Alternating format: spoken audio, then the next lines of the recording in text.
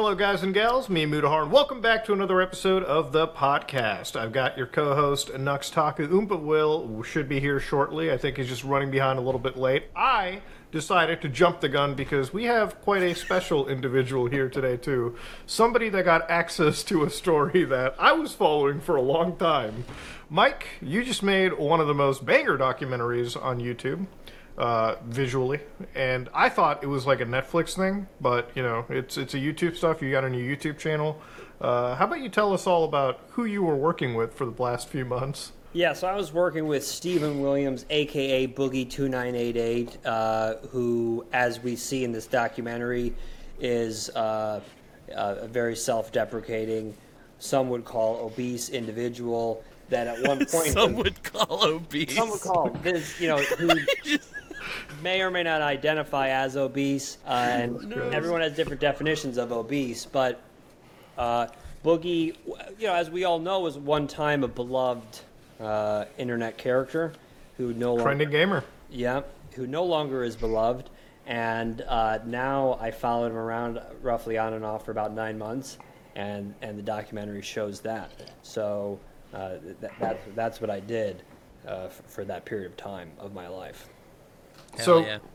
I think the first shot that I have to fire is, how the f did you even get involved in this in the first place? What dragged you into this? Yeah. What was the inspiration? Yeah. So I've been running business. I mean, I'm 30, so I started my first business when I was 18. It was like just doing commercials for like local businesses. I shot music videos.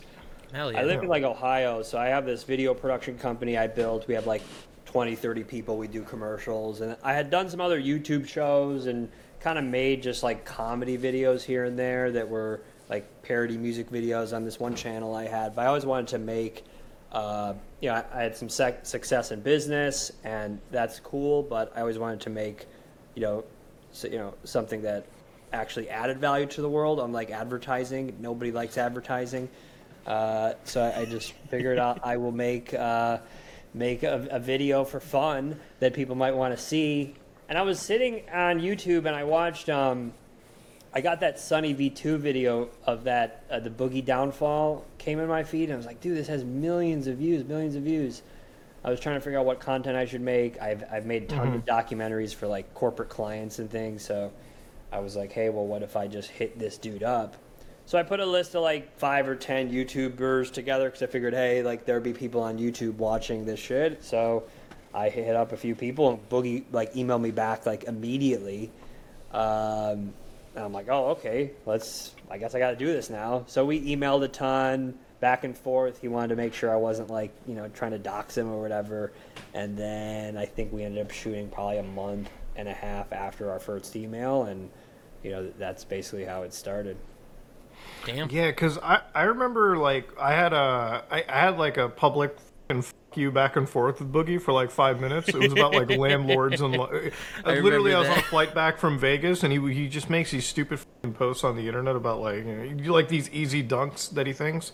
And we had a public spat, and then a couple months later he messages me and tells me that he's working on a documentary, or he's looking for people to interview. And I was like, I don't think you're because I didn't know you at the time. I'm like, I don't think your documenter wants me to talk about this, because it's gonna because in my mind when I think of it, every time stuff like this gets made, there's a story, right? You either have a really positive, uplifting story or a really dark, negative one. And I'm like, dude, I don't know, because if I give this interview to your interviewer, it's gonna be first off, it's gonna paint me in the worst light imaginable, because I'm gonna come across hater number 9,000, number one, okay, immediate. But the other thing is just, it was an interesting thing. It was he almost wanted the worst possible view of him out in the world, right? Because he was literally communicating, from what I understand, with everyone that had an issue with him, right?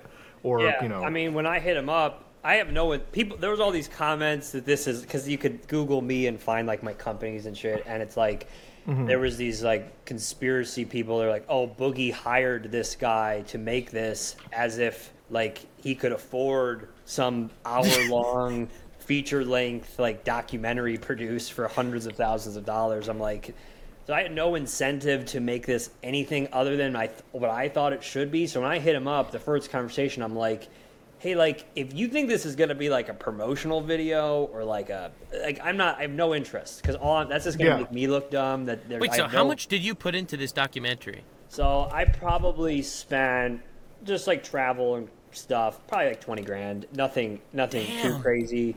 Yeah, I mean, it's a documentary, you know. If I was charging him, I mean, it would have been substantially more because we weren't charging for me or my team's time, but just hard costs of just like travel and stuff. But outside of that, but no, yeah, that was the agreement from day one. Is like, dude, we have to be kind of trying to make the same thing here. I talked to a lot of other creators, and they would kind of get on the phone with me and it'd be like, oh, let's make it like this, let's paint it this way, and it's basically like, dude, I'm not here to make a marketing video for you. I don't care. It's way too much work. We're either going to make this entertaining and be what the reality is or not. So I would have loved to interview you. I tried to interview Frank Castle.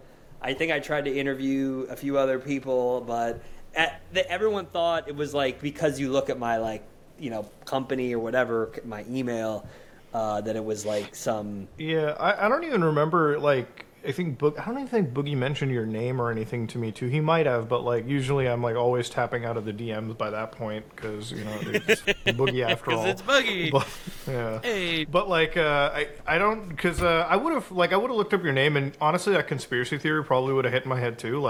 Knowing it does sound like something he would do. Yeah, pre-COVID, it's I understand the costs of running a media company myself too. I understand, obviously, this isn't cheap, right? If the conspiracy was going to come out that he hired you to advertise, I'm first off, nobody's got that kind of money. Boogie does not have the kind of money to order that fluff piece. And also, you're not TMZ, where, this is a 20-minute drive for you, and you can just send somebody, iPhone clip. It's we shot for, 15 days on and off.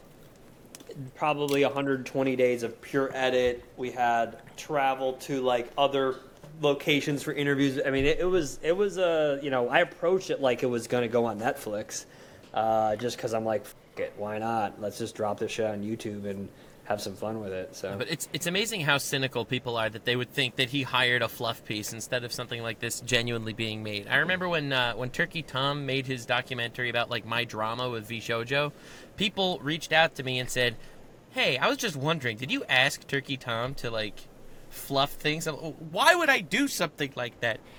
I don't. Yeah.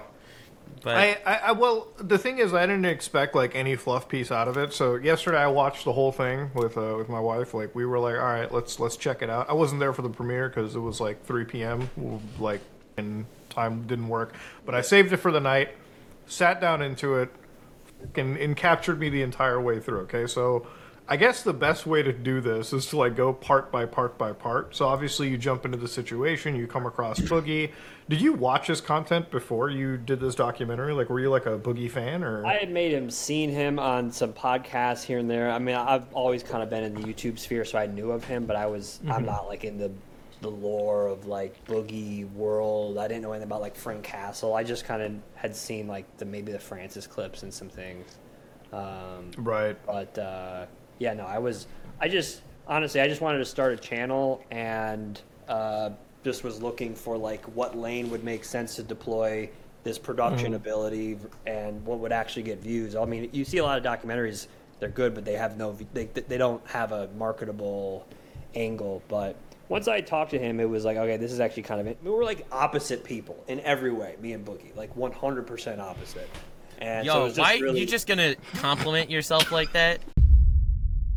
This video is sponsored by our friends over at Aura. Have you ever Googled yourself and you were shocked to see all the personal information exposed on a lot of those public sites available on the internet? Well, that's because there are actually disgusting organizations known as data brokers who make an absolute fortune selling your information to scummy robocallers, spammers, and other people that just want to learn about you. Ladies and gentlemen, Aura can actually identify these data brokers exposing your information and submit opt-out requests on your behalf. Brokers are legally required to remove your information if you ask them, but because they're scumbags, they make the process super difficult to do. That's why Aura is there to make sure they get through the process and make sure that your information is kept private, as it should be. Aura does a lot more than just that. They go out of their way to protect you and your family, if you want, from online threats that you have no idea about. Aura is incredibly easy to set up, to the point where you don't even need to get multiple different applications for things like parental controls, VPNs, password management, antivirus, identity theft insurance, and a whole bunch of more things. Aura does the absolute hard work of keeping your online information private and safe, and lets you focus on other tasks at mine. Ladies and gentlemen, if you want to figure out how to protect your information and you want to put it in the hands of professionals, go to aura.com/SOP to start your 2-week trial. Ladies and gentlemen, let's get back to the video. But no, yeah, it was interesting talking to him in that sense. I mean, but it's interesting. Like when you say you're polar opposites, obviously, like I want to like kind of ask like in what way. I'm not going to get into like the physically obviously, but like work-wise, in work ethic even, is that like kind of where we're getting at? Yeah, I mean a little bit. Just like I like the degree of interest he has. Like when I'm down there, he's talking about Magic the Gathering, and like I think a lot of these things, I assumed him to be much more of a kind of a content creator than he is, in the sense of like, no, that's not a hit at him. Hello. It's like Yo, Caleb, what's up? I shaved my mustache, sorry. No, you ruined my favorite YouTuber. What's up, Mike? This is man? Caleb. How you doing? Good. How are you? I'm doing pretty well. I was just talking shit about Boogie, so I don't know. So, Caleb, to catch you up, Mike has filmed probably one of the most interesting documentaries I've seen on YouTube at the time. We put the trailer in the chat. That trailer, I thought, when I saw it on Twitter for the first time, like, this is a Netflix documentary. But it's a YouTube video that he made documenting Boogie over the last 9 months. And he's got some exclusive access to Boogie's life, financials, and some of the big bombshells. One that we'll get to, but continue on, Mike, about why you think Boogie wasn't obviously the greatest content creator. Well, no, he really f***ed with Magic the Gathering, and he really f***ed with a lot of these like niche hobbies. Like when we were down there, it was like, all right, let's make some content, but like, I didn't realize how much he actually likes a lot of these things and how much of his life is playing video games and talking about Magic cards and having people over his house and going to the Magic shop. Like that was all genuine. Wait, so that's how he spends his days, basically. Yeah, I mean, like I think he has a certain work ethic. I mean, but it's tough to evaluate work ethic in that sense, because when you've been doing something for 15 years, it does look like you put out a lot of body work, but he also has, I think he has more like in real life friends. He has a lot of in real life friends in his city that know him outside of his content creation from Magic. Like when we went to the Magic shop, like he knew like everybody. So it just this type of stuff he was interested in, I was interested in. Like it was definitely like just way different. See, like the thing about it is, it's like the way that you're painting it is like you went there and like on a day-to-day basis, like the way that I spend my days, and I'm not like a full-time content creator. Like honestly, nobody here is, because I know Caleb, Nux, and I have our own things on the side, obviously, that I would consider are more primary in terms of like money making in our businesses. That takes up way too much time. But when it comes to like content creation, the best content creators are the ones that are like able to be Jedis with time management. Like you wake up at 6 a.m., you do your shit in the morning, you plan out the rest of your day, and by like 6-7 p.m. you're pretty much done. Like you block everything out. Like you plan everything meticulously, and that's how you're able to succeed. Because one of the big key factors in succeeding on YouTube is not necessarily even the quality of your content, it's the consistency of your content, right? If you're posting regularly, you'll be successful, right? And if you're posting consistently, it's always a big boon in the algorithm, to the viewer, to everyone. And for Boogie, one of the problems is it's like every time he tries to revive his channel, it's like he'll maybe make one video a week or do like one stream a week. He'll constantly fall under his goals, and he'll never meet them. And the audience like reflects that. Like nobody's going to want to stick to a content creator that's not, you know, pumping out content, right? I don't even think it's the consistency of his content. I feel like when it comes to Boogie in general, I don't think he realizes what his content is at any point. I don't think he's ever tried to like one-up himself. I think he had something that worked for him like 10 years ago when he started making videos, and he's still kind of doing the same exact thing and not understanding why it's not performing as well as it did. Yeah. I think it's a lot simpler, maybe. I think at some point he was so fat that he was cute, right? He was a cute-looking level of fat. Like, it's likable fat. And like, I'm so glad Caleb is here for this. He knows all about this. Right? And it's like, oh, look at, he can't be mean. He's so fat. How could that fat? Little guy. Now he's just kind of fat, and he also had fucked up teeth. And He's fucked up uncanny teeth, fat. he was almost like Appalachian, like, oh, he's a jolly Appalachian fat, like really fat guy. Yeah. Now he's got fucking like nice ass teeth, and he's just kind of fat. Cringe. And there's also this thing with YouTubers where like when a YouTuber's 30, it's like, okay, YouTuber. When a YouTuber's 50, and you could tell that they're trying to still be 30, there's kind of this like inherent cringe to that. I like seeing 50-year-old people saying, "Oh man, Sniper Wolf's El Riz." That's my favorite for sure. thing. So I think if Boogie was still had fucked up teeth and was still extra fat, I think we would all just still he'd be pulling 200-300K a video. No way. I think you're really boiling it down. I'm being a little facetious, but also the other thing is this. He was, I don't know how many people in the internet world or any media world that get known as being likable maintain likability for that long, right? Especially when you're doing live streaming. Imagine if Mr. Rogers from way back in the day was live streaming for 3-4 hours a night. Eventually, maybe he's not as nice. We just happen to see him through this very polished. Dude, I like this. I'm with you 100%. Except the ones that have the nice guy reputation, that are actually nice people, keep that nice guy reputation. Like, Markiplier is a pretty beloved character by everyone, right? He has that nice guy vibe, and he's been a nice guy on the internet for a decade, right? So it's not like it's impossible. It's just Boogie doesn't strike me as a nice guy.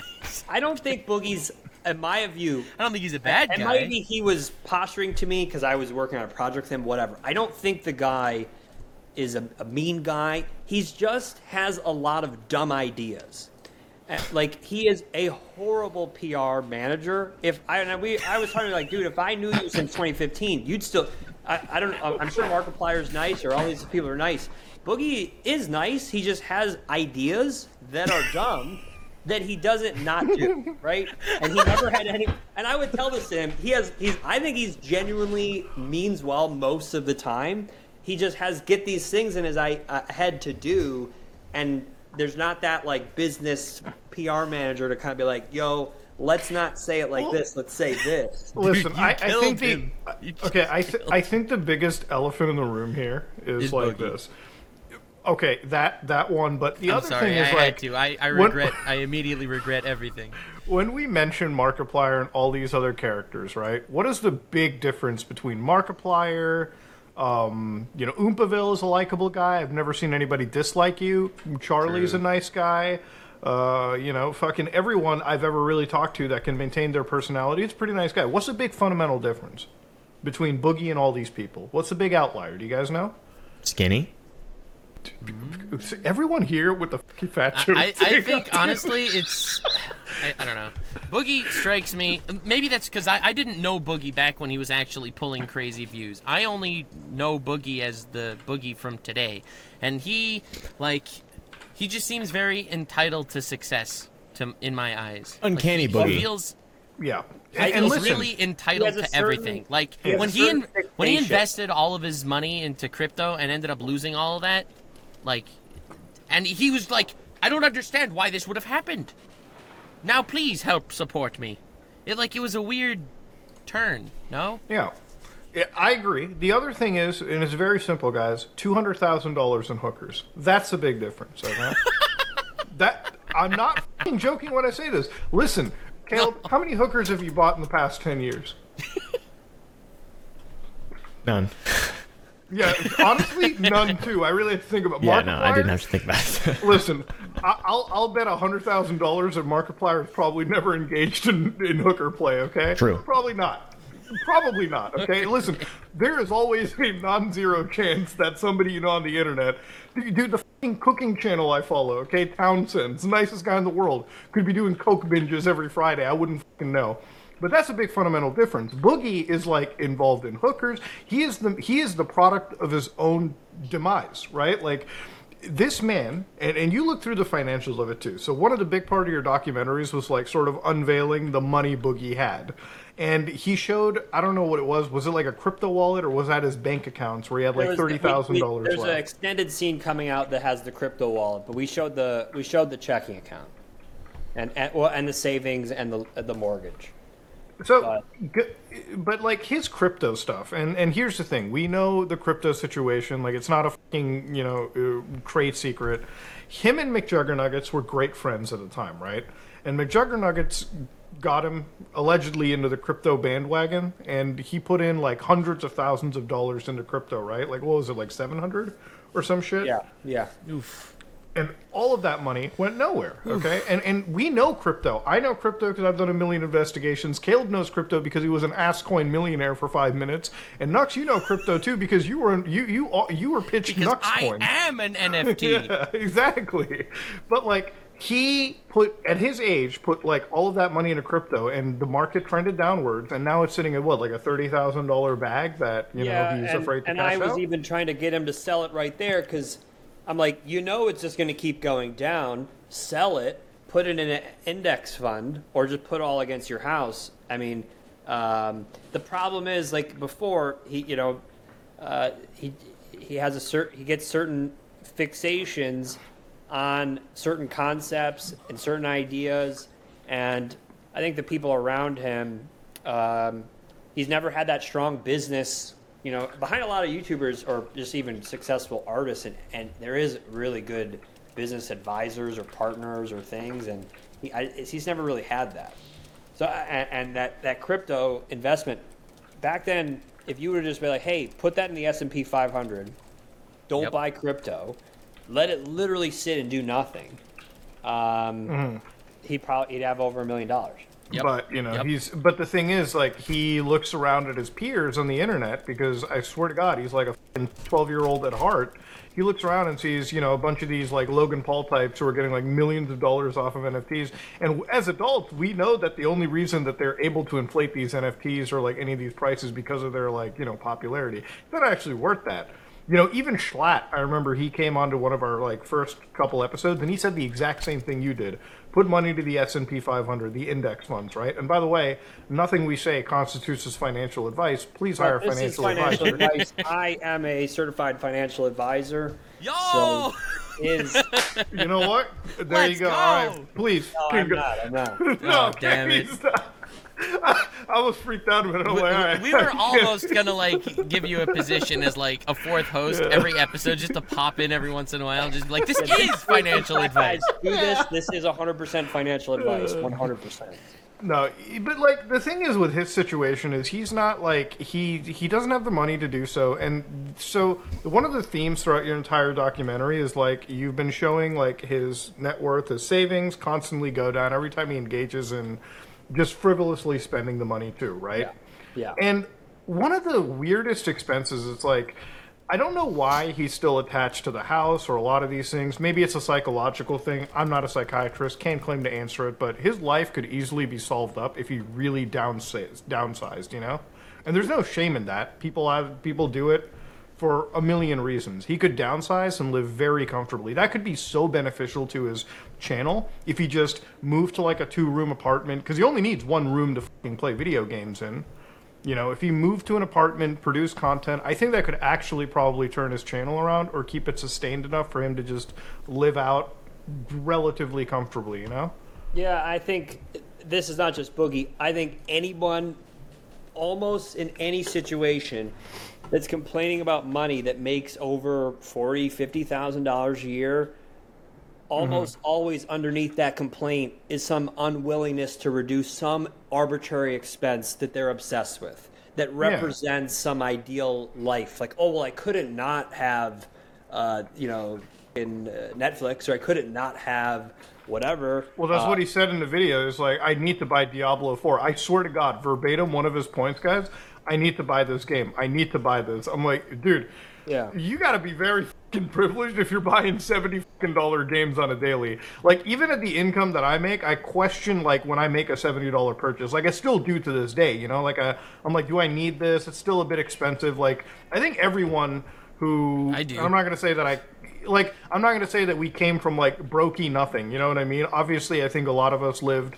you know, okay, lived well, lived comfortably, and even when we came into money, I think there's habits that you have, you know, if you've grown up. It's hard for anyone, Boogie included, to reduce your living expenses. I mean, it's just, once you get used to a certain, like, imagine him, like, you know, you have this house, you're holding on to it, it's like the fact that you're going now into this apartment. He does have a roommate.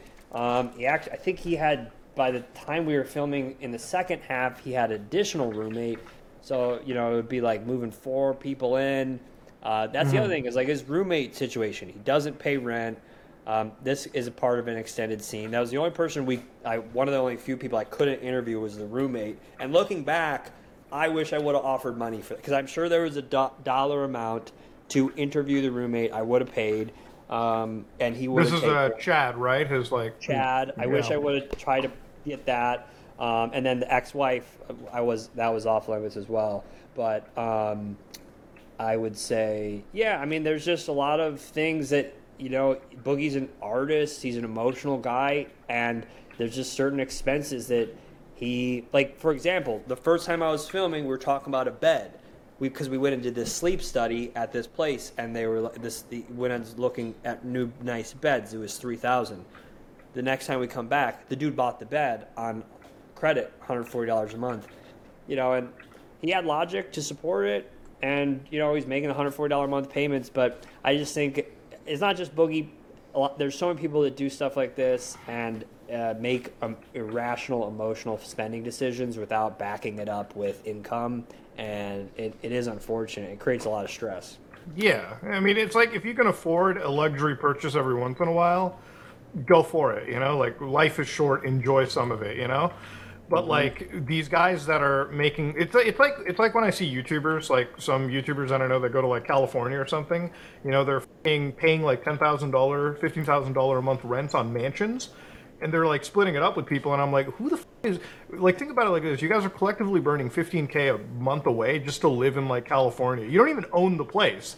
You just like, you know, take photos in it every once in a while for like a year or two, and then you're gone. You know, it's and people. So what causes people to do this? Because like, do you think it's just bad parenting, or do you think it's clout hunger, like something like that?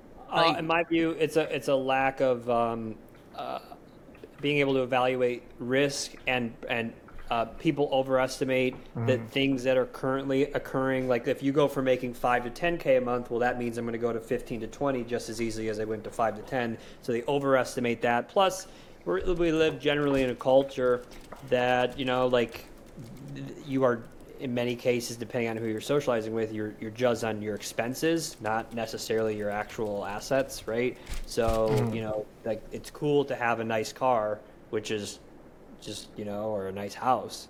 So I some people just do it to maintain an image, right? Like that's pretty much what it comes down to. Dude, I like, see, for example, okay, this is going to be a random personal example.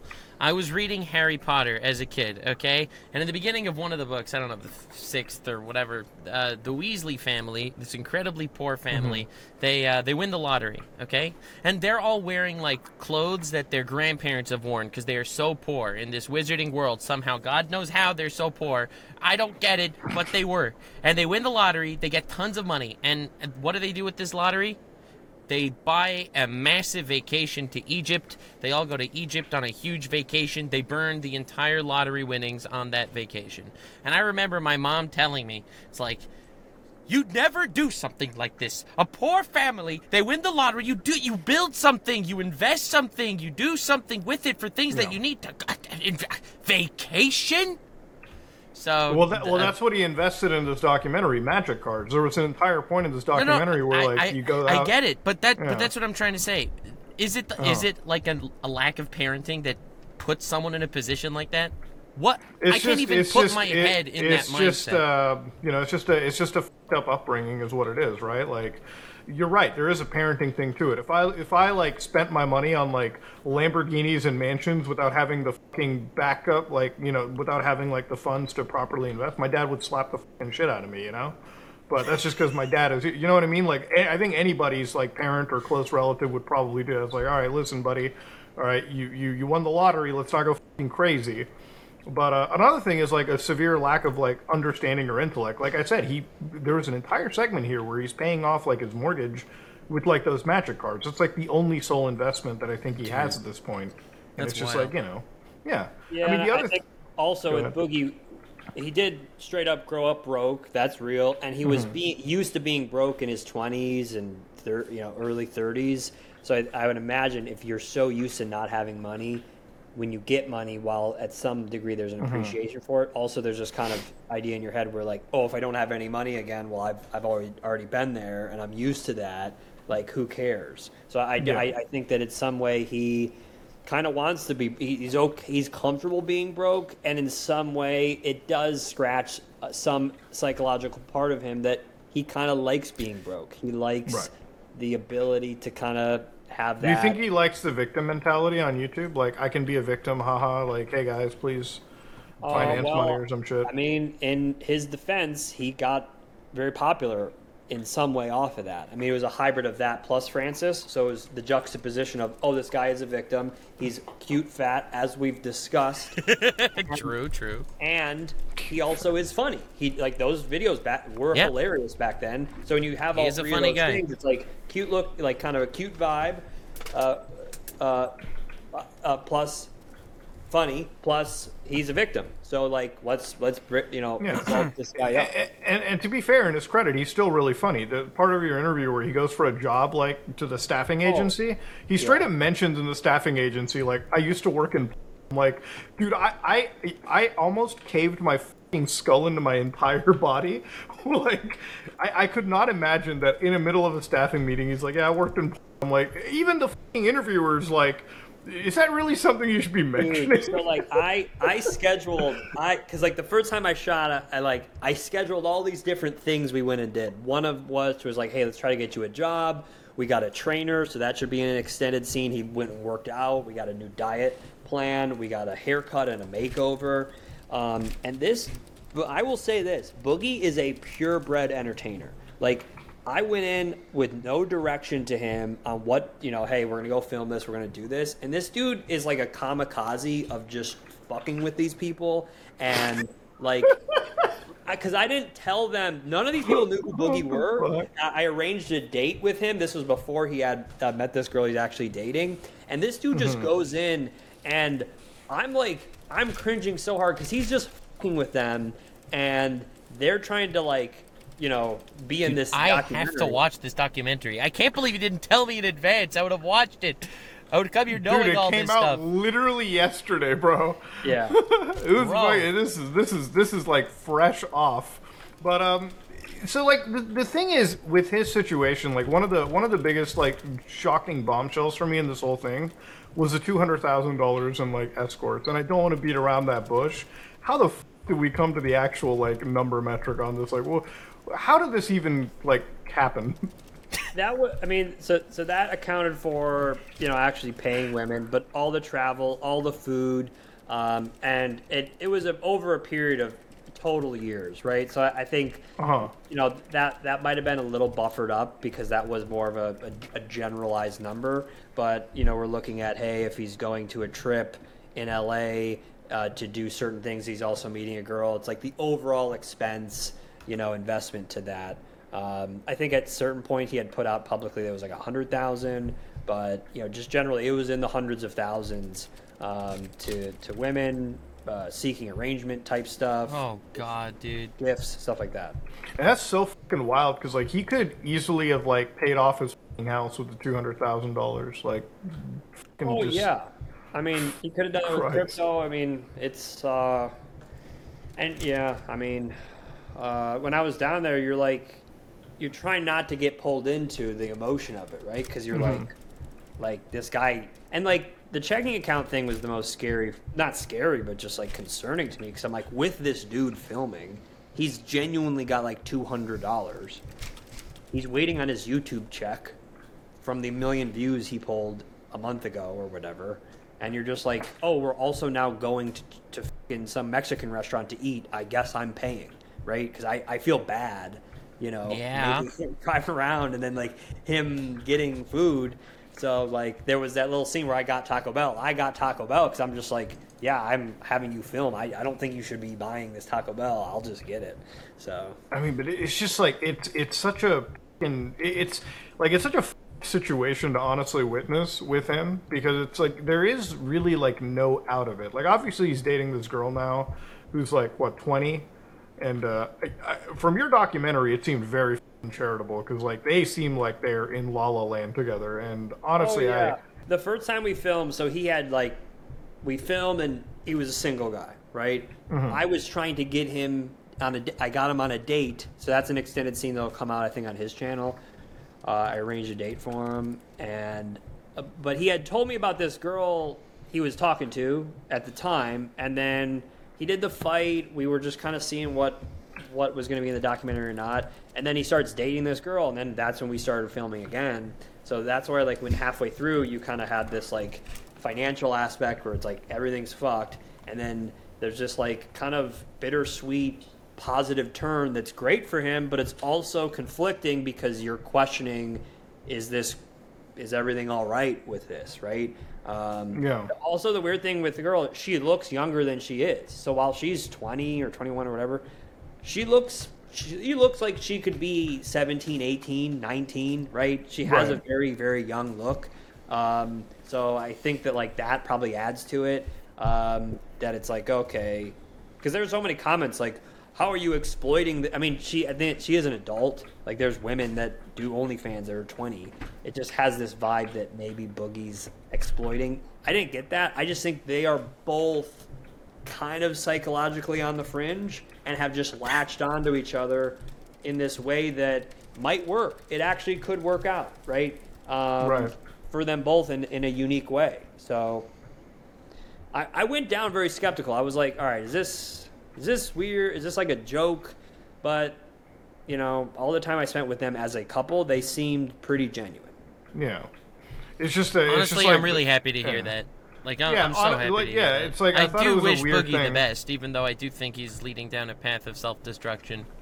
Like, that's all you really can do. Like, part of my thing with Boogie, and like one of the things is like, and it's really just any YouTuber too, right? Like, I don't know how much I can like kind of discuss this. It would be a great topic for you to go forward into is like people like Too Mad, for instance. People who just like constantly dig their fucking grave, like there's just nothing that you can do or you can say. And even if you try to say something, like even to like people like Boogie, it's just like they will constantly find a way to like disregard what you've said, the advice that you're giving, and just consistently play victimhood. And at that point, like, I just get tired of it, Like, if you don't want to fucking change, then I don't really care about it, right? Yeah. I think with Boogie, it's tough because even when I first started interviewing him and whatever, he has a certain fixation on, like, winning back an audience, right? And using his content as a way to win back the audience, as if there's going to be something he could do or show or lose weight. And I just don't think that's how, you guys would know probably more than me. You've done YouTube for longer, but this is not really how YouTube works. You make content people want, you make quality content in a niche that serves a consumer need, and you build a fan base. I don't think, that like, even if he did lose a bunch of weight, it'd feel good, but does that really improve his content? And I think that he has a certain fixation on proving people wrong and winning back an audience that may not even be what people even care about, other than just like, are your videos good or are they not? I think you're right. Right. I mean, that's like probably the best analysis that anybody can do. And it really is one of those things where it's like you are looking at a situation where it is truly unwinnable in some cases when you look at it. And I think one of the best messages that was kind of offered was one of the people they interviewed where it's like, yeah, maybe you should just kind of like get a job or like go somewhere else. It's not okay to like completely stop something and then, you know, reposition yourself in life, right? People have to adjust all the time too, even professionally. Like I've had to change and do a billion other things because that's just how life fucking is, you know? And that's all that one can really say about Steven's situation in this moment too. It's like, hey, he can sit there and constantly try to fight YouTube and fight this unwinnable battle because in reality it is unwinnable. Like the appeal for his channel, the reason for his success has always been like he came at a very early time, and now any content that he produces can be produced by anybody else in a much better, more personable fashion even too, right? Like that's really the crux of it. Like Francis was successful because what else did we have to watch on YouTube at the time but like fucking Fred or like, you know, a fucking shitty Call of Duty gameplay video. And like it looked real, right? At the back then, you see this and like this dude's so fat. This dude is like the voice was realistic, like actually believable, and it was well conducted. And then once that, now like he can't pretend to be that, and he changed the voice to make it. Dude less, needs like, to go offensive. full Peter Griffin. That's what I think. Yeah. I think he should start wearing a white Pants. button-down shirt. Yeah, just Dude, make fart honest jokes. to Go, God. "Eh." Yo, listen, honest to God, no Flowers. joke. If his girlfriend dressed up as Lois and he Dude, dressed up as that's Peter, what I'm saying. She dresses up as Lois, he dresses up as Peter, and he just is funny. And he tries to make good content where people are laughing at his jokes, not laughing at him. yeah, like I think that would be so literally he good. could be IRL Family Guy. I'm surprised you didn't even do that as like a fucking Halloween costume. That would have been fucking hilarious, dude. But yeah, I mean, there's not much anybody can do with it. The part at the end of the documentary was the one that fucked with me the most. How did you even agree to doing the shrooms trip with him? Like, I know you didn't do shrooms. We're down there. We had just filmed the job interview, the date, the dietitian, the makeup. I mean, I was trying all types of shit to just kind of see where this would go. And we're sitting there, and he had been getting Facebook messages from this shaman for years, and he just was like, "Hey, like, should we do this shaman? Like, this shaman's been Wait, hitting me." wait. 1 second. Hold on. Wait, we're not just going to blow past this. He was talking to a shaman on Facebook for years?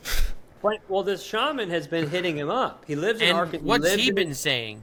I think it was just some guy he was friends with, and like maybe they had a mutual friend or something. Like he was friends with on Facebook. It was like a Facebook friend. that he Okay, had. it's not the Facebook that's throwing me here. It's the shaman part that's Yeah, that's weird. His name is Wait. Flaming Star. Okay. He said he can cure AIDS, so he knows how to cure AIDS. So Go! this is breaking news. Classic this shaman. Is breaking news here on this Shaman podcast. W, ladies and gentlemen. We found the cure for AIDS, everyone. Yeah, dude, shamans. It's with Flaming Star in Fayetteville, Arkansas. So, Bill my Gates, God. you know, Yeah. but Yeah, we dude. don't need Bill Gates anymore. Yeah, get out of Yeah. here. The guy that has the cure for AIDS was So hitting up Flaming Bill Star, and by the way, I have looked this guy up a little bit. I think there was some talks about him. I don't know if he's been to like prison or something, or has like been to jail or something like that too. I was like reading up, and it looked like a court situation. Weird guy to get involved with. Okay, so anyways, Boogie, also a convicted felon, right, is getting involved with drugs Correct. publicly. So 2 criminals, or 1 known criminal, 1 other potential criminal. By the way, and this is a little morbid, but the whole time we're filming, Flaming Star has serious, like overgrown cancers all throughout his stomach.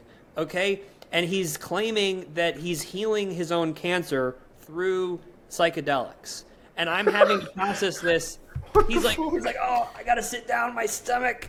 I'm like, it's cancer. He's literally dying of cancer as we're filming. So we go to this remote place in the woods. We bring this generator out so we have some lights, and they just do it, and we just filmed it because it was kind of this like it was the part of the doc is called Last Ditch Effort, which was part 4. Mm-hmm. And that's kind of what it was. It was just like, well, none of these things that we're filming are sticking. You know, the boxing match didn't turn into this like perfect ending in any way. Let's just do some psychedelics and see what happens. And I will say this, like, there was that moment where he did crack, and like whenever Boogie's on camera, he's in character. Like, even when you try to get him out of character, he's putting on. He's a natural broadcaster, entertainer. I will say the stuff with the psychedelics was kind of the first time there were moments that he cracked where he wasn't like presenting, right? And some of that didn't all make the cut, but he like pissed himself. Like, we have footage of him like peeing himself. Like, I mean, you're gonna do that on a psychedelic. It'll happen. Yeah, exactly. You know, there's all these other things, and it was like he was really just kind of like, you know, and he was cool with you making this whole documentary. Yeah, I mean, I told him from the beginning. I tried to set the expectations low. It's like, this will be by seeing a lot of people as a hit piece or even packaged as one, because if I don't package it as a hit piece, at least, like, it doesn't have any legitimacy, right? You kind of have to come into this. You can't title it The Story of Boogie. You have to call it The Dark, Sad Life of Boogie. Right? Yeah, I mean, like, if during that 9 months, like things happened in the other, I would have titled it something else. But I genuinely came away from like, this is dark, this is sad, this is depressing, and you know. But yeah, the psychedelics. Yeah, Flaming Star. That was probably the most like. It was. Did you do any shrooms? I didn't do shrooms. It's not my thing. But yeah, I filmed, and I had my camera guy with me too. So. Dude, you're such a legend. Look at this dude. He takes him out to the middle of the forest. He gets him high as a kite, and he's just sitting there. Yes, sir. Content machine. Yeah. This is what I love about like in being like as brave in some cases. Like, I would never go out into the fucking woods in a million years with like Flaming Star. Like, goddamn, that is scary as shit. Oh, Cancer Belly. The hell's he gonna do? When you were filming the scene and you were driving in the woods, I was just like, no. I'd be like, it's a bad idea. No, because that you disappear. See, if he would have still at least been fat cute, then maybe. But yeah, no. Listen, we all love fat cute guys, but the truth is that. The worst part was I didn't know this guy was dying of stomach cancer, and then when his stomach starts to hurt and he had to sit down, that's when I'm like, what the f*** is going on? Like, I'm in a random woods in like Fayetteville, Arkansas. Boogie2988 is tripping balls. This guy's dying of stomach cancer. He has the cure for AIDS, and I'm just running this corporate video company. I want to make a fucking documentary and some shit. So you know, at that point, I was like, all right, whatever. So I came home and then started editing, and then, you know, that's that. We did film with Dr. Todd Grande. He's got a good channel doing, like, psychological analysis, so that was a good one. And then this other YouTube guy in some business YouTube stuff. So we had some other good interviews. One thing that really wiles me out too is when you got to the point where he's doing the boxing match, he only got paid $10,000 for that fucking match. Yeah, no. I mean that it sounds like there was some sponsorships and things, or at least that was maybe discussed. But yeah, in terms of what like the actual fees were was $10K.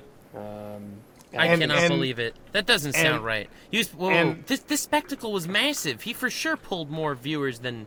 I just don't think he owned the ass. He didn't own the business, right? So he was paid that a fixed fee, and then I think whoever owned obviously is going to reap that upside. And the one thing about that too is like he didn't even buy him a ticket to go to his own fight. Like, he had to pay for his own flights and hotels and everything. I don't know how standard that is for a boxing match, but it's like. Yeah. he came out of it literally like in the red, like according to it. So it's like I don't even understand. I mean, in Like his defense, like, or in the defense of the owner of that business, it's like, all right, if Boogie and Wings set up an independent boxing match and streamed it, how many tickets is that going to sell? Who really had more benefit? I think it probably was equal. He just about broke even on getting out there, and I think the promo, his channel did bump up in views probably 20 to 50% in that period. So he probably made a little bit more on AdSense, and But ultimately, it's just like adding an extra risk to your life, because I don't even know how that fight got sanctioned in the first place. It was the heaviest fight ever done in history, apparently. I mean, Boogie's an entertainer. I think he would genuinely do almost anything for views, and I in some way that's a compliment. I mean, the guy. Looking back, I probably could have got him to do almost anything for this documentary, I do wish I interviewed Chad, but outside of that, I'm pretty happy with how it came out. Do you think like after this you're like good friends with him now? Like you're gonna go back to Stateville and hang out with him? I don't think I'd go hang out with. I'd talk to him on the phone here and there. I mean, that's a long flight to sit there, but I think he is, like, to me, it's fascinating to see where he goes and what he does. We have a lot more promotion of the doc to do. Well, I think you just described exactly why he let you do this documentary, because it's anything for views. And I agree. Yeah, we're talking about him. So I it's was hitting dub. people up with no YouTube channel, nothing, and like basically saying, "Hey, I'm going to make a doc and put it on my YouTube channel that doesn't even exist." So I am ultimately appreciative of Boogie for letting me do the film, and I only had like commercials to show people too. I had never made a documentary like this. This was actually my first project like this, so I'll always be appreciative of him. But I'm sure I'll stay in touch with him, and How do you think about like the internet's perception of him, honestly, in the last few years? Like, do you think it matched up to how the internet portrays him as like this fucking fallen villain? Like I noticed in the documentary you were like, oh, here's the mega threat, here's everything. And honestly, that's a lot of, like, we've all read those things, we've all seen like the clips of Boogie, but how much is that like reflective of him now that you've become like more acquainted to him than really anybody else? I think Boogie's genuinely a pretty nice and highly anxious individual. I think he has a lot of anxiety, and that anxiety causes him to come up with ideas or perceptions of things that are, irrational, and then sometimes act in alignment with that. I don't think he's definitely not as bad, and definitely not as good. He's neither as good as what we originally thought he was, and he's definitely not nearly as bad as... I think he's just a guy that, like, fucking plays video games and, like, makes a video every few days and has a lot of anxiety and says stupid things and comes up with good ideas sometimes, stupid ideas sometimes. He just happened to be really popular at a point, and that on a persona that is unsustainable for someone that has very little PR management abilities. He said so many dumb things that were out of character. If he was like a Howard Stern or a Trump type of figure that like was, known for being like edgy, outlandish, Also, the problem is he puts out like, oh well, I'm a big fan of Andy Kaufman or edgy comedy. It's like, well, you never got popular as that. That would be like if fucking Oprah Winfrey started being edgy lesbian comedy about like edgy shit. It's like, what are you talking about, Oprah? Like, give people cars. Like, we don't want you to make Hitler jokes, right? Yeah, it's not funny, I right? disagree. I think if Oprah started making Hitler jokes, that would be crazy. It would be crazy, and she would lose all of her 40, 50-year-old women fans. She wouldn't lose me. She wouldn't lose me. With Boogie, it's like you can appreciate Andy Kaufman without going into that, and I think that also the other problem with Boogie is he's a big fan of the Andy Kaufman edgy humor, but his delivery wasn't as funny as it needed to be for them to be seen as jokes. He would say things that were like, oh, I'm joking, but like the delivery wasn't hilarious. So it's like, oh, well, this just seems like a mean statement. It's like, So when Boogie made the landlord statement that Muda started arguing with him about, I really think that he meant it like as a half truth, half joke, but he just ended up coming off as landlord's evil. I mean, part of it is just also my fault too, because I get pretty fucking autistic about this shit on the internet.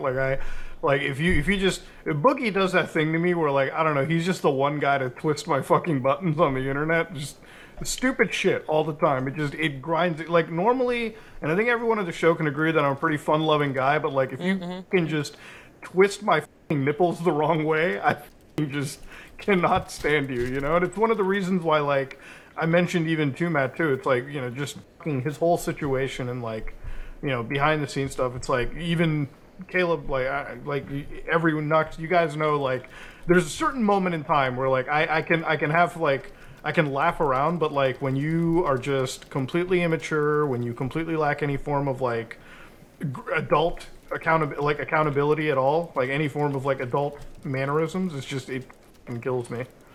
But I think that's true for anybody. Component that's going on with the whole Boogie downfall is that there are so many of these like content commentary creators that emerged at a time where Boogie was really big, and maybe they were like 15 or 12 or 20, and by the time that they get a voice, we got the Sunny V2. I mean, Sunny V2 kind of built his whole. That was the first big video for him, and there's been so many other content creators that were probably 10, 15 when Boogie was, you know, in his prime. That's the guy they knew, so he was just like the guy was the de facto content takedown video that you would make when you started your channel, and that's, I think Sunny V2 is an example of that, and you have like probably 5, 6 other channels that have just mastered the anti-Boogie video that's going to pull you 1 million, 2 million views. Yeah, but why is that? Why is that? How did Boogie get to the point that he that everyone likes making the takedown videos on him? I mean, it's like if Mr. Rogers was an asshole. That would be the most interesting. There would be hundreds of videos about that. Like, oh, Mr. Rogers yelled at kids in private or something a few times. Or like Bob Ross wasn't fucking chill the entire time, and he just Bob Ross, you know, fucking like beat. Yeah, you really think that's it? You know? It's like the irony of the facade being fake that draws people in. Yeah, nobody. I just think it's because you're doing a story about someone who really can't fight back. If someone that's open and perceived as an asshole already does things that are similar to an asshole, nobody cares, right? It's the whole Trump effect, you know? Like, nobody cared when he paid off a hooker. If Hillary Clinton or somebody paid off a hooker, it's like, it's crazy. It's out of alignment with the persona you knew them as. So I think Boogie, I would love if Hillary Clinton paid off a hooker. Bro, that would be the funniest shit in the world. He paid me off. I am a former hooker. No, let's go. I'm also a financial advisor. No, I'm kidding. But I think, I think it's all like, how did people already perceive that person, and is how they're acting in alignment with that or not. And I think that's why Boogie's fascinating, because, you know, he was this. We created this character of him, and, you know, he went live enough times to reveal that that's not what he's like all the time. And I can't blame him for that. I mean, if I was known as likable and you let me live stream for fucking 3 hours a day to 200,000 people or whatever, I'm going to say enough things that are not likable, and you're not going to like me anymore, right? So I think that's most people. But there are some people, maybe like the Markipliers, that are just, maybe they're a little bit more genuine to that likability, and they're just more psychologically sound, where they're going to not take that thought to say that crazy thing and just not say it, right? And I think that's Boogie. He is on the psychological fringe, and he doesn't have that filter to know when not to say that thing he thinks is funny. So now that you've done one documentary, and it's going to be really early to tell, who do you think do you think you'll ever cover any other YouTuber after this too, like to this degree? Is there anybody else that interests you? Yeah, I have a few other in the works. You know, I wanted to get the Boogie out to kind of see what other names would See kind of that, come dude? from that. You did exactly the same thing as everybody else that used Boogie as the stepping stone to launch their. Oh, I'm exploiting Boogie for views, 100%. Okay, I good. mean, yeah, I Let's told him go. that from day one. I am here to exploit him and use him and move the on. Okay. So, And make he no saw mistake the about it. spotlight and was all excited about it. Yeah, I'll give him a documentary. Give me my fucking subs and views I can get from you, and let me fucking use you as a stepping stone. And that's exactly It doesn't even feel like that's exploiting nice. at this point. It just feels like a symbiotic relationship for both Yeah, no, parties. exactly.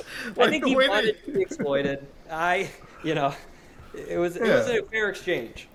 I mean, like, for him, it's just like it's good attention. Like, for him, it's like any attention is good attention. I think for a lot of YouTubers in that boat, it's like, yeah, man, a lot of it also feeds off the ego too. Like, I feel like for people like that, it's like, oh, somebody's making a documentary for me. That's so fucking cool and shit, right?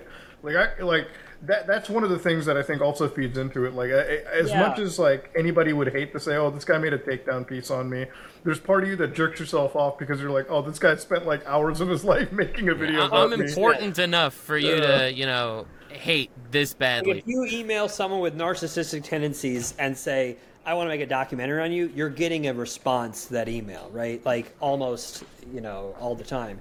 I think the thing was with YouTubers, like it was just what I kind of felt could get views on the platform immediately. And also the problem is a lot of the YouTubers I talk to, like their content's the most interesting thing about them, right? So there's not a documentary should be made. It's like there's nothing more to the story. They have a lot of subs and they are not that interesting. Boogie was one of those, like there is layers to him, and there's some other projects I have that there are layers, and there's a lot I maybe explored that I pulled back on or just weren't a fit. There's also a lot where like you get into it and it's clear we're making two different projects. I'm making what I think will be entertaining to the consumer, and also a reflection of reality.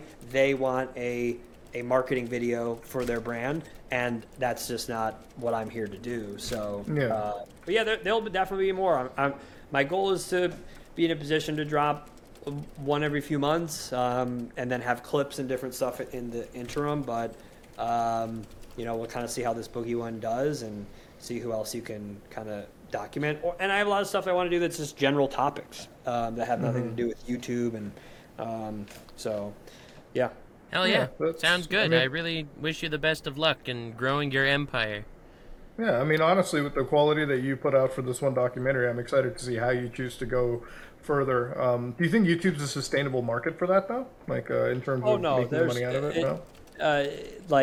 It's probably a dumb idea to spend this much money and put these on YouTube.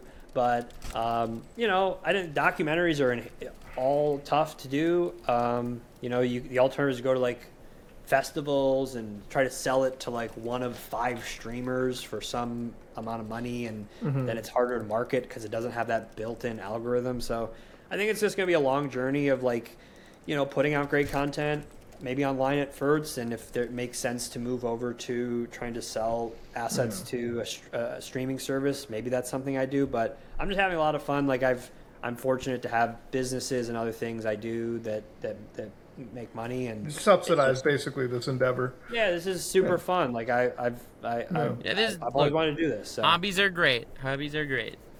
Yeah, I think that's how every YouTube channel should start, right? Yeah, I mean, As some kind of hobby. I think that's pretty much like how everyone else here, or at least still does it. It's like, this is a hobby, and it should be a hobby. It should be something that, people do for the fun of it, right? Like, and I think that comes through. And that's really where the most successful channels are, right? Like, are the ones where you see the creator having fun doing what they do, right? Or like, they get into that passion moment about it. Like, here, I'll give you guys a great example. I don't give a fucking shit about this Will Smith situation anymore at all. Like, I don't care about it, like, anymore. Because after that one slap, I didn't give a shit. I watched, Caleb, your video today on it before we filmed, where you were, like, looking into it. And it's like, for that brief, 10, 15, 20 minutes of my life, I gave a shit about something, right? Because the guy that was making the video was so passionately involved in the situation. Reluctantly, albeit. Reluctant involvement. But it counts. But you had fun. But it's fun. you had fun covering it, and I think that carries over through. So it's like, of course, I'm going to sit there and be excited about like watching a video now. If like the person, like, if you made a video, like a 20-minute long video where you outlined this whole situation in the most monotone, dry, fucking like I don't give a shit attitude, I would have turned the video off, right? But it's like, oh, he's making a funny situation, Right. like he's covering it. It's fine. It's cool. Like that's the kind of shit that I like to see, Yeah, and that's like, where I think the most successful channels I love are. both of your videos, Muda, Caleb, and it's because of you guys. Like, for example, every time I watch like one of your Xbox hacks things, I don't give a crap about any of that, but I like you, so I'll watch your stuff. And same with Caleb's infinite Sniper Wolf content. So you know, stuff Dude, like that is my favorite. I think your next documentary should be fucking Sniper Wolf. Yeah, dude. dude. She is like, Yeah, hands she'll down. answer. She'll answer. Yo, track her down, find her address, take a picture, put it on We have Instagram, an and say, email? "Hey, You just guys want to got an talk." email? Dude, you don't even need an email. Do you know about the Sniper Wolf situation at all? Well, Boogie made a doc, or what that was he made a video on that. So, and I had seen some stuff pop up in my feed, but it sounds like she was just basically stealing content and this other guy, and then she doxed this dude. So, hey, Oh. if she will make one, I will 100% go film with. I would do that. That seems relevant. Her story might be one of the wildest ones on YouTube. Her court situation is some of the most insane shit that I've ever fucking seen, man. It's like, glorious. like, But the, I actually wanted to tell you, mention something on the Boogie thing before we started. You mentioned to Mike, I don't know how the video wasn't taken down because of what? Because of nudity? Like there was one scene. oh in yeah, there there's a straight up scene with Boogie and his like girlfriend in a tub, and basically fucking, okay. Like let's just be honest here, like attempting to. Yeah, It they was were making out. There was a little side butt, you know, but I hope it like stays fine. I don't know. So you mentioned that, and I saw a video this week on YouTube that I didn't know existed that I also thought is a little wild and violation of some sort of sexual gratification policies. Are you familiar with the most viewed video on Sniper Wolf's channel? No. No. Go, don't do it on. Share the screen. Go to her channel and just open up Caleb, her you most wanna popular share the videos. screen? I can't on my thing. For her most viewed video. Yeah. Yep. I'm almost scared about this. You Considering should be. I'm actually really fucking worried because last time I looked at her most questionable videos, I felt like the feds would show up to my house. Not even a joke. I could not believe it when I saw this. There we go. Okay. Okay. All right. So what is it Popular. about this one? That's not Touch sharing. my body challenge. Yes. So that video, that entire video, and I actually watched it recently, is the boyfriend basically, well, fulfilling the title. Just touching her? Yeah. And in the middle, he really goes, Body parts. Close your eyes. What the? dude, it's the whole video. Is that boobs? No. Is that boobs? Dude, dude, Can you that would have believe been this? that would have been fucking taken down. What the? So I don't understand how that is not taken off YouTube. But all of us get these weird age restrictions on stuff. Anyway. I mean, it happened like that. That's why that's one of the reasons why. Like I even said to like you, Mike. I'm like, dude, that is like when I saw that. And you, by the way, I'm gonna say it for the record. Like as an editor and dude, you kept that shot running way too fucking long. That shot should have been like maybe a second maximum. But like when I saw it, I was like, all right, this is definitely getting fucking squad wiped if it stays on longer than it has to. But Yeah. I was actually surprised they were comfortable with that too. It's like. It all like I swear, watching your whole documentary, I thought that they would probably like when you got to the point where they were talking about how they didn't have any money to do anything for it. I was like, please, every holy being in the universe, do not tell me the next scene is them attempting OnlyFans or pornography or anything. I'm like, please God. Like, I could see that coming. I would I not be could shocked. so see I would that not coming. be shocked. oh, I also could see that lining up in the next month, like as a component of this. Like, you know, they sort of joked about it because I think Boogie has kind of this like joke OnlyFans. It's like, oh, I'm making OnlyFans. It's just like pictures of him and shit. But Sorry. yeah. I mean, it always starts as a fucking joke, right? It's like, yeah, I'm just fucking around with you guys. Oh wait, this is successful. Let's fucking go. Yeah. Yep. I mean, would you subscribe to a Boogie and a Dez OnlyFans? No. No. Listen, man, I have subbed know, to guys, I have subbed to a Nico Cotto only fan, but there are limitations to my degeneracy on the internet.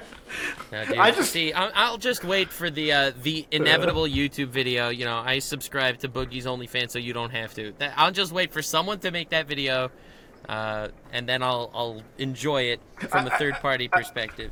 yeah, I feel like my wife would leave me if she saw that on my bank account statements. Like fucking, like if Jen saw that on my fucking bank account fucking statements that I gave OnlyFans to him, she'd be like, "Really? Out of all people in the world?"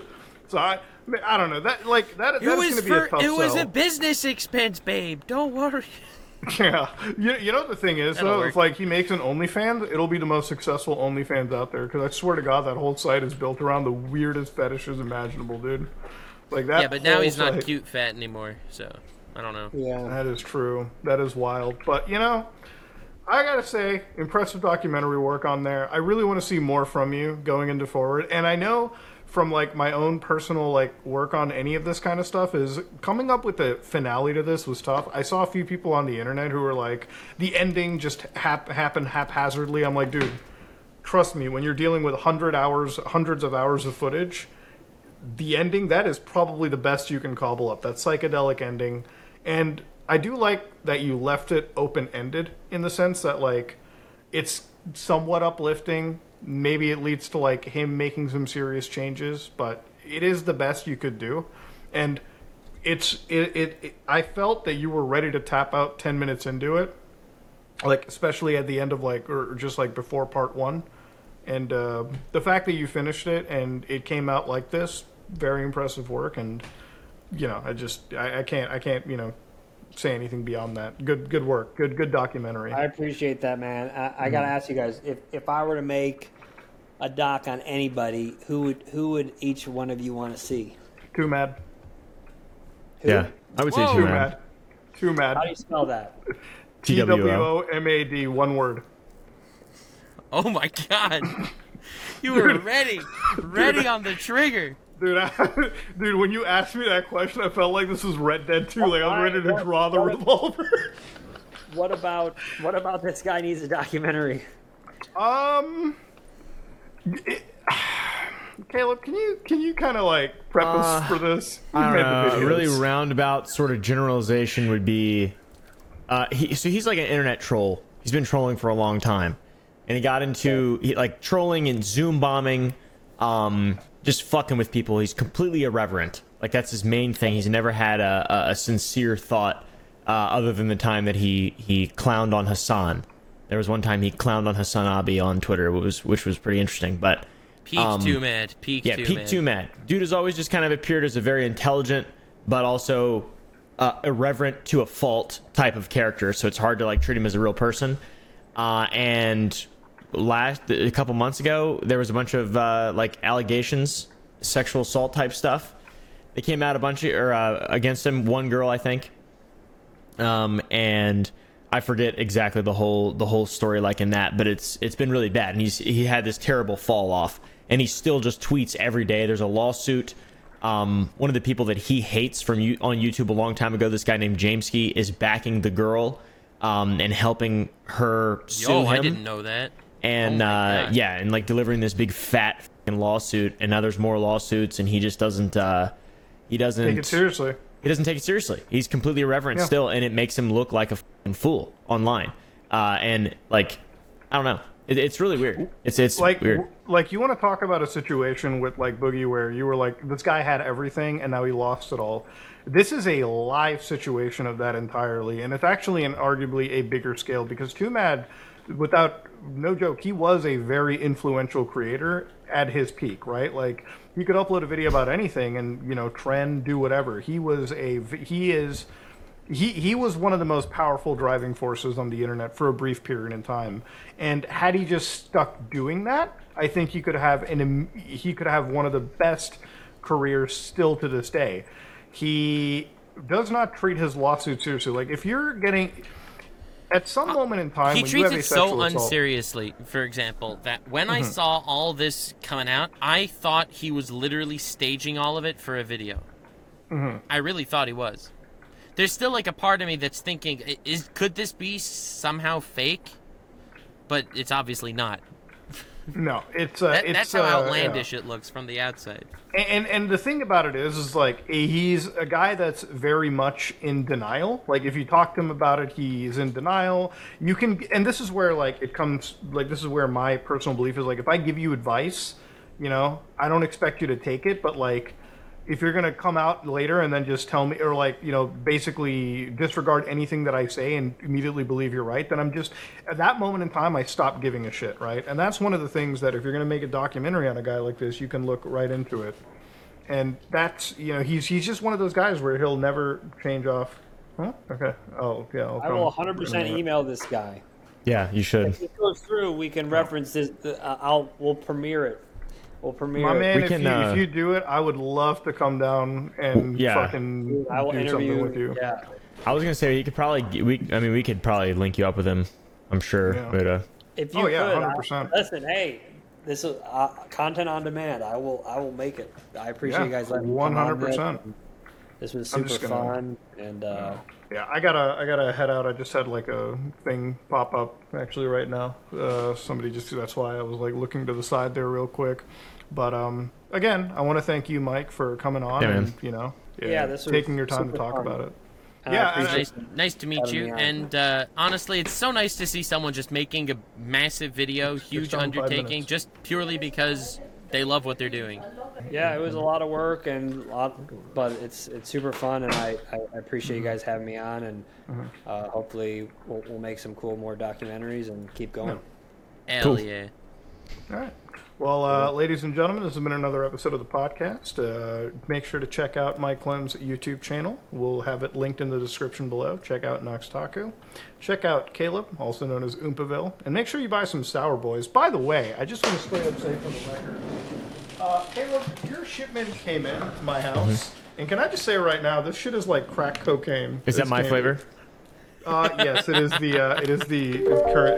mango slap, I believe. I Sunshine ripped slap. the top off. I ripped the top off just because I wanted to get into it. I fucking love this flavor.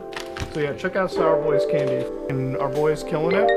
And you know, if you ever run out of content, my channel's always available. Some Ordinary Gamers. That's it, ladies and gentlemen. This is us, and we're out.